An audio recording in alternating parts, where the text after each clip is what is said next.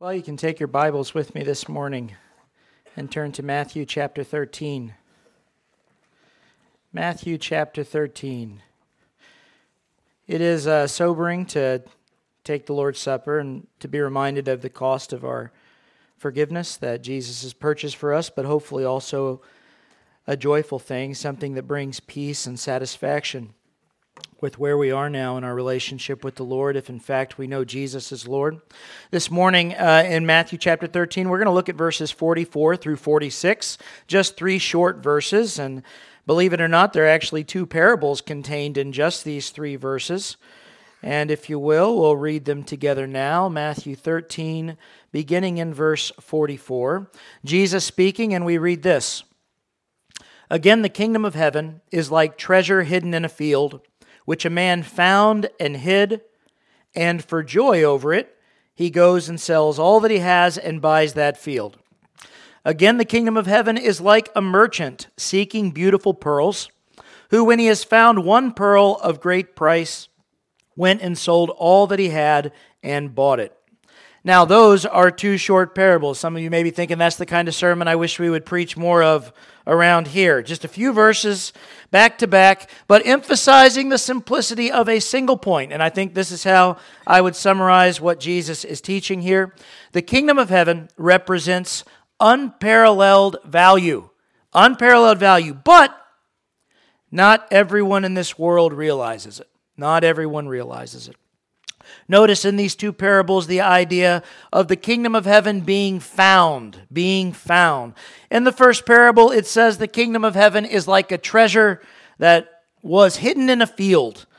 It's unlikely today, if you go around all the various fields around Preble County, that you will find someone who has hidden a great treasure in a field. It's unlikely. Some of you may have things that you treasure, special coins you've collected, or family things of value, pieces of jewelry that are worth more than the size of them would seem to suggest. When I was growing up, I collected baseball cards. I didn't just collect my baseball cards. I did my very best to collect all of my brother's valuable baseball cards too.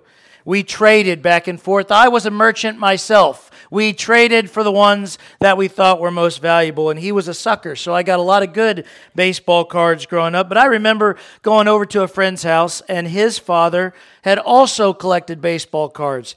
And he had cards that, according to the magazines that we looked up the value in, were very, very valuable. I could not believe what I was looking at on this man's kitchen table. He had a treasure of baseball cards. Now, in ancient times, it was not uncommon to take valuable possessions and to put them in a box or a piece of pottery and bury it in a field for safekeeping.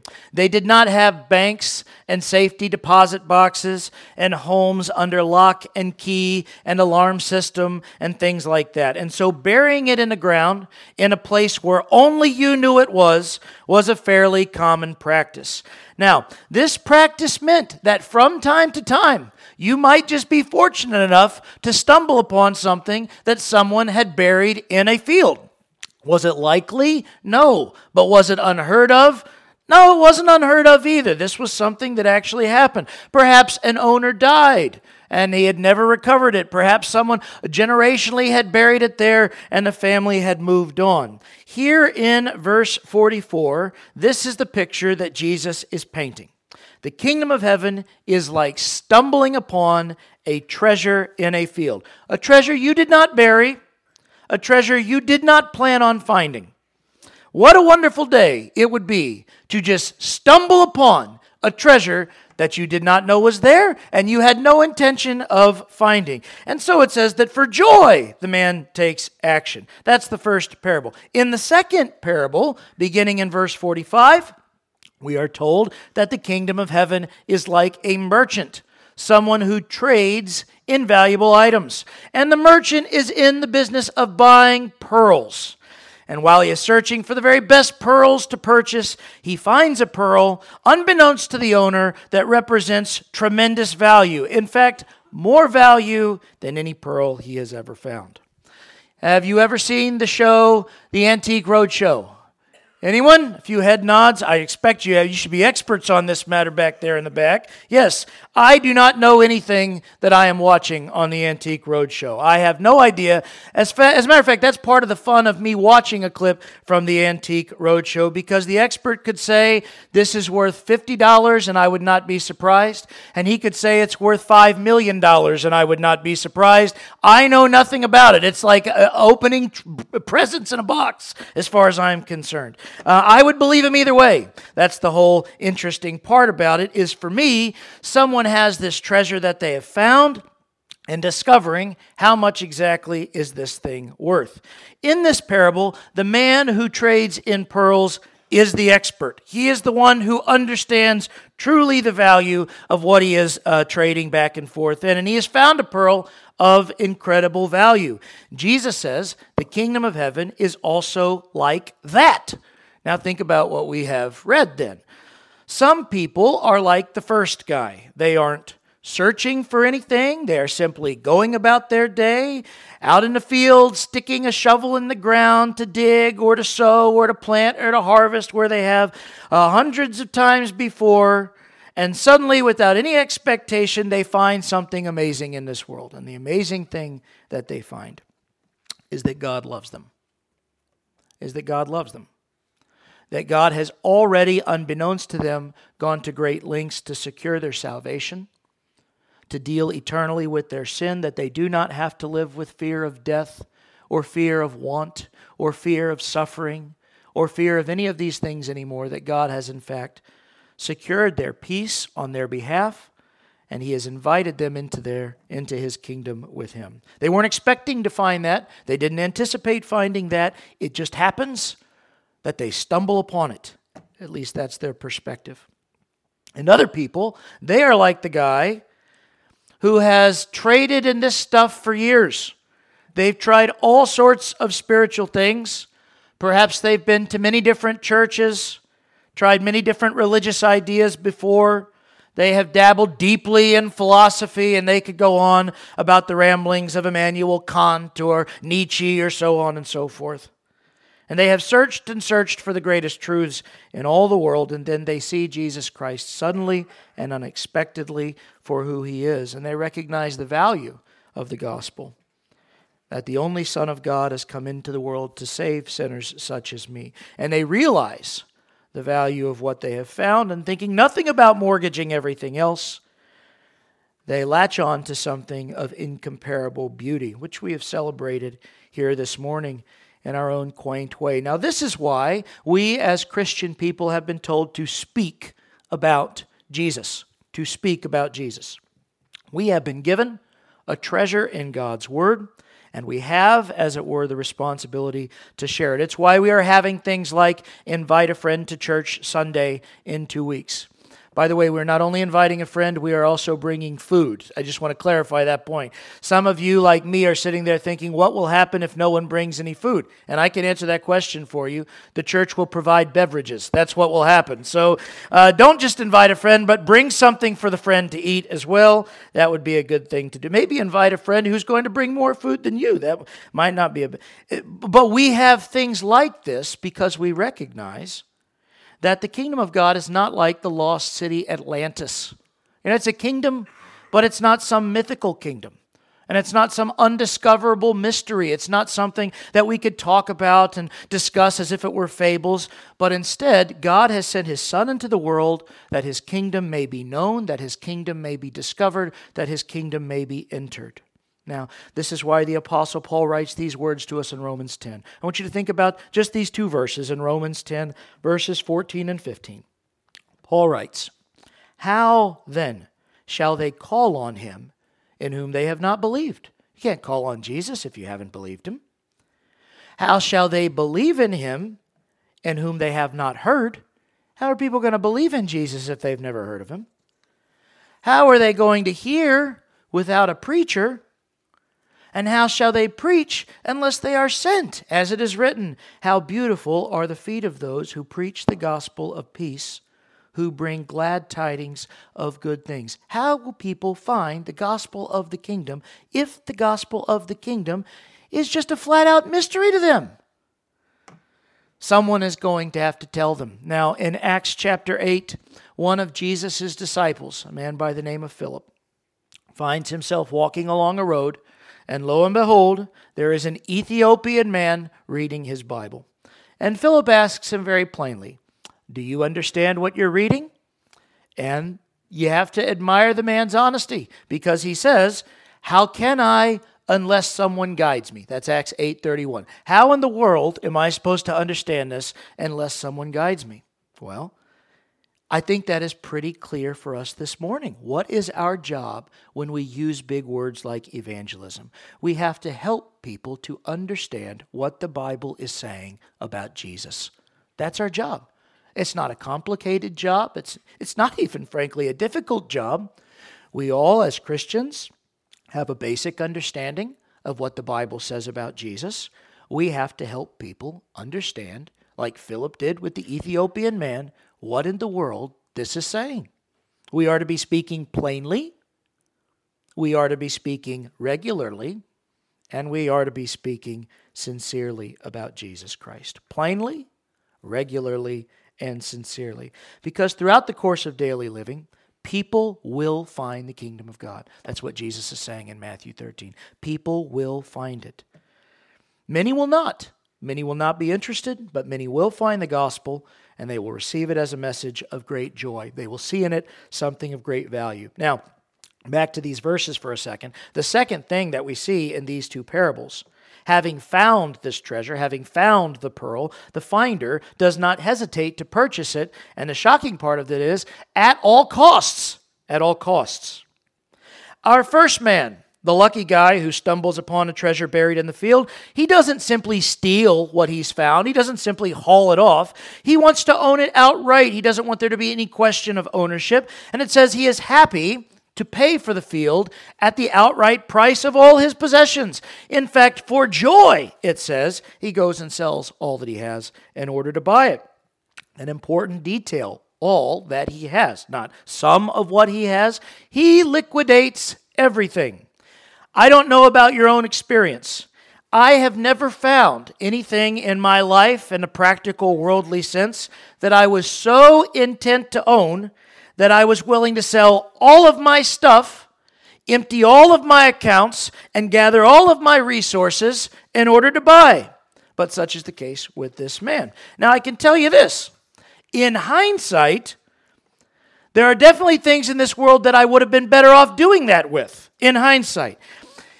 I would be a very wealthy man had I sold all that I had and bought stock in Apple computers in 2001. I'd be a very wealthy guy. I would be very wealthy if I sold all that I had and bought stock in Amazon in 2002. So it's not as if this parable about a man selling all of his assets to buy something of extreme value, it's not as if this is unrealistic. But as much as treasures like this may be out there, few people realize the value of what they're looking at when they're looking at it and seeing it buried in a field or on a merchant's table. I knew what Apple computers was, I knew what Amazon was, but I didn't understand the value of the thing that I was looking at. Of course, the only way that it makes sense to sell all that you have in order to buy something is if you are buying something that is worth far more than the sum of all that you have. If you are not doing that, then you're being simply foolish here. But Jesus is saying the kingdom of heaven is like that. That's what it's like. It's like realizing that this thing is far more valuable than everything that I have. It's worth more than the sum of all of my possessions. In the second parable, the scenario is repeated with the whole pearl. The merchant is entirely convinced that this pearl he is acquiring surpasses the value of all of the stuff that he already owns. So, it is not enough that the gospel of the kingdom be discovered. That's our part of it, the discovery. We're supposed to be sharing the gospel. But in order for someone to possess God's kingdom, in order for someone to enter into heaven, they must come to an understanding of the cost involved and joyfully see it as good value. We are on the discovery side of it.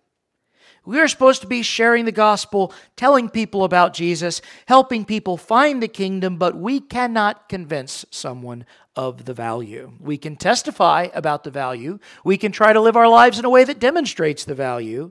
But God has to do that. That thing has to happen apart from us. Every person has to come to their own decision about how much this is worth to them. To put it bluntly, how much is Jesus worth? That is a fair question. You cannot buy your salvation. The blood of Jesus, which we've remembered again here this morning, is not for sale, but the person who places their life in the service of Jesus Christ, that person is not permitted to hold anything back from him. The pledge to follow Jesus includes everything in life that we hold dear. And we know this, we sing of this, the old hymn, I surrender all. You know what the hymn says. All to Jesus I surrender. All to him I freely give. I will ever, no matter what, I will ever love and trust him and in his presence daily live. And then it refrains, I surrender all, I surrender all. We dare not say, Jesus is my Lord and King, and then cling to our possessions, or our wallets, or our relationships, or our personal goals. If this is uncomfortable, I think that's okay. But I would ask you to consider another passage. Luke chapter 14. Luke 14. You could turn there if you'd like. I'll try to put it up on the screen so that you can follow. Beginning in verse 25, Jesus is speaking to this exact thing. It's okay, I think, to be uncomfortable with this. I think the Lord Jesus is leaning into the uncomfortability of this. In fact, he is challenging us to consider how uncomfortable this might be. Luke chapter 14, verse 25, we read this. Now great multitudes went with him. That's Jesus. And he turned and he said to them, if anyone comes to me and does not hate his father and mother, wife and children, brothers and sisters, yes, and his own life, he cannot be my disciple. And whoever does not bear his cross and come after me cannot be my disciple. For, here's his explanation, which of you, intending to build a tower, does not sit down first and count the cost, whether he has enough to finish it, lest after he has laid the foundation and is not able to finish, everyone who sees it begins to mock him, saying, this man began to build and was not able to finish. Or, what king going to war against another king doesn't sit down first and consider whether he is able with 10,000 men to meet him who comes to him with 20,000? Or else, while the other is still a great way off, he sends a delegation and asks for conditions of peace. So likewise, whoever of you does not forsake all that he has cannot be my disciple. See, that's the cost of discipleship, not according to Reggie, according to Jesus. The cost is everything. Whoever does not forsake all that he has. When Jesus speaks of hating family members, he's not speaking of some kind of outward animosity towards them. He's talking about forsaking is the idea. He's talking about being willing to part with family, being willing to part with those who will not follow Jesus. That's the word in verse 33, forsaking. Following Jesus means leaving things behind. Does that mean that I stop being a father? No. It means that I am a disciple of Jesus first and foremost. And all of my relationships, let me say that again, all of my relationships, whether with my wife or with my children or with my parents, all of my relationships are surrendered fully to Jesus Christ. I am first and last a disciple of Jesus. I'm not first a disciple of Jesus and second a dad and third a husband and fourth and fifth and so on and so on. No. I am first and last, fully and completely a disciple of Jesus. And every part of my life is surrendered to obeying his commands and instructions, whatever they are. There's no part of my life, be it as a father, be it as a husband, where I can withhold from the Lord and say, this section is my own. Every part is surrendered to Jesus. That would be a terrifying thing if Jesus were a bad Lord, if he were a bad king. But it's not a terrifying thing to me. In fact, I see it as a very reasonable thing because Jesus is good. because His Word is good. What He says is good for life and godliness. What He says is of value. What if I want to be the kind of dad who takes his family camping every weekend? Well, I'm going to have to surrender that to what the Lord says I'm supposed to be doing. What if I want to be the kind of husband that gives his wife all of the best things in the world? Well, I'm going to have to surrender that to the instructions and the commands of the Lord Jesus Christ. And so on and so forth. In every facet of my life, in every single area, in every relationship, in everything. I am first and last a disciple of Jesus. My marriage is surrendered to Jesus Christ. My relationship with my children is surrendered to Jesus Christ. Everything is surrendered to Him, lest I look like the fool who plans to build a building and runs out of money before he starts to put any boards together at all. See, that's a danger for us in the Christian faith. In my zeal and my excitement, I want to follow Jesus. I want to do the right thing. And then the moment that the cost gets too high, we look like the fool with unfinished business. The person who didn't consider what it was they were pledging when they said, "All to Jesus I surrender." No matter the cost, physical, financial, relational, I am a servant of the Lord Jesus Christ. In this passage in Luke, we're told the person who doesn't understand this is like the guy who goes to fight a battle and doesn't even bother to consider the cost involved in this conflict. There is a cost, like in the parables. The field must be purchased, the pearl must be bought. Now, this is the part of the sermon where we wrap things up. How am I supposed to do that? Because we have focused on the cost.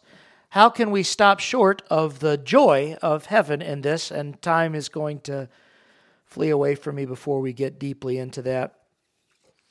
But a little bit for consideration today anyway. Peter actually asks a very interesting question of Jesus about this in Matthew 19. He says in Matthew 19, it says, then Peter answered Jesus and he said to him, "See, we have left all and followed you. Therefore, what shall we have?"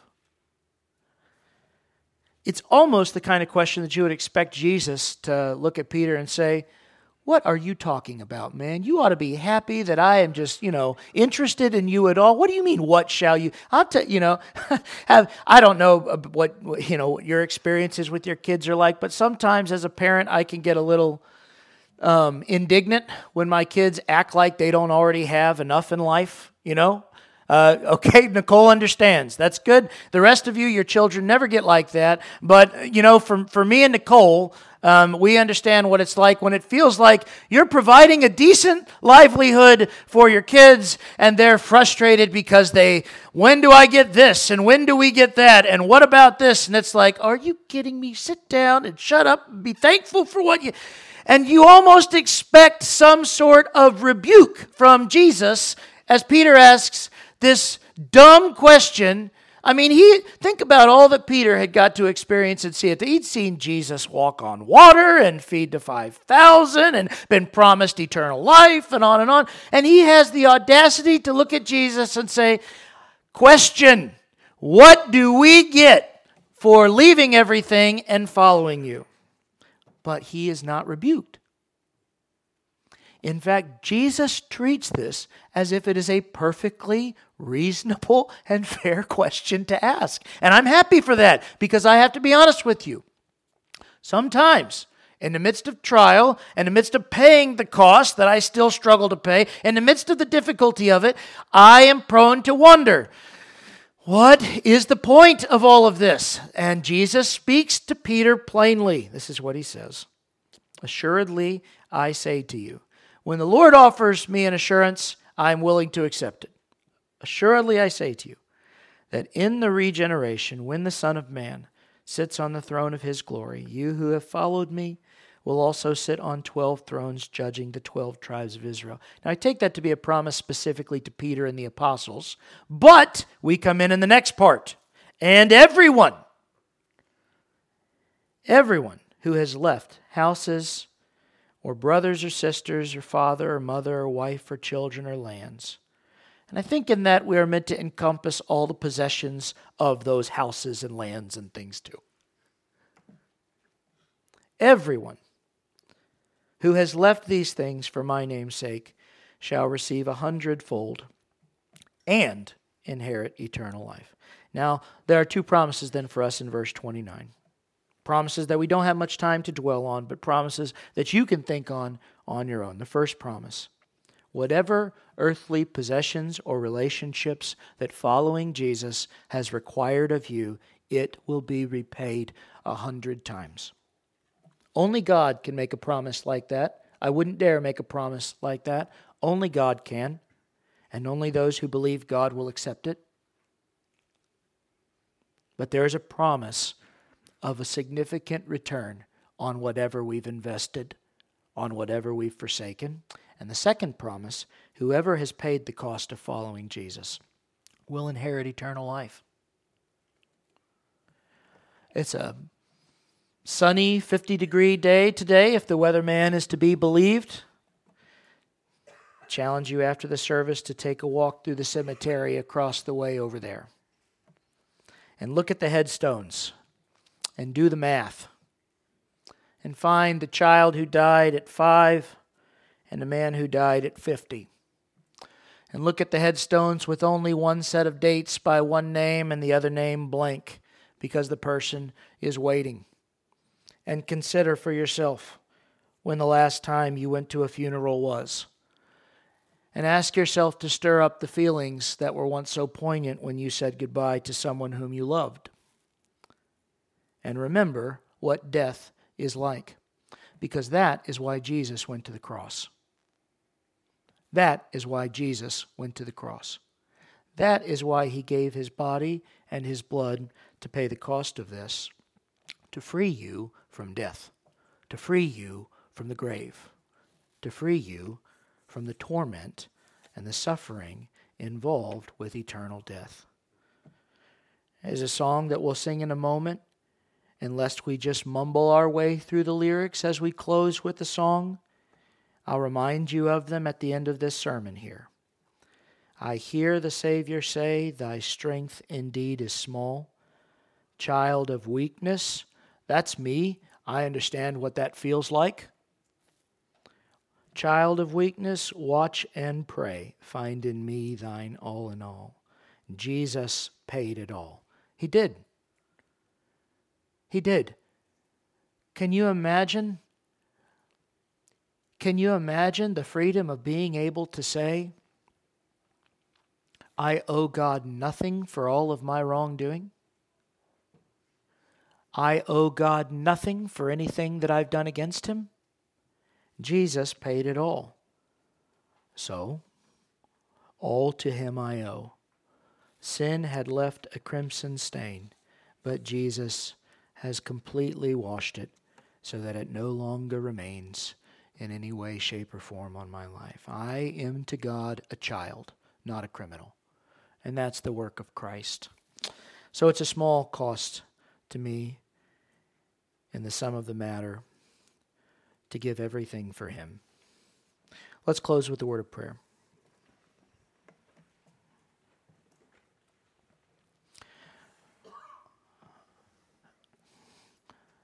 Father, I thank you that one day when my children bury me, Lord willing, that it will not be goodbye forever, but they can rest assured in the peace that you've promised us, that we are not of all people most to be pitied, but that there is in fact a resurrection from the grave, that there will be a great reunion, that we will dwell in the house of the Lord forever, as David meditated on and found peace in as he walked through the valley of the shadow of death, that as we face enemies as he did, we will know that there's coming a day when you will anoint our heads with oil in such a way that our cup runs over, spills over, overflows with the goodness and the gladness of the kingdom that you're bringing us into. Help us not to fear the shadow of death, but help us not to ignore it either. Help us to understand, to get a glimpse of the tremendous amount of eternal suffering that your only Son has given his life to spare us from. So help us to speak of him clearly and plainly and regularly, with sincerity in our hearts, hoping that others will discover this great pearl, this great treasure of your kingdom. It's in Jesus' name that I pray. Amen.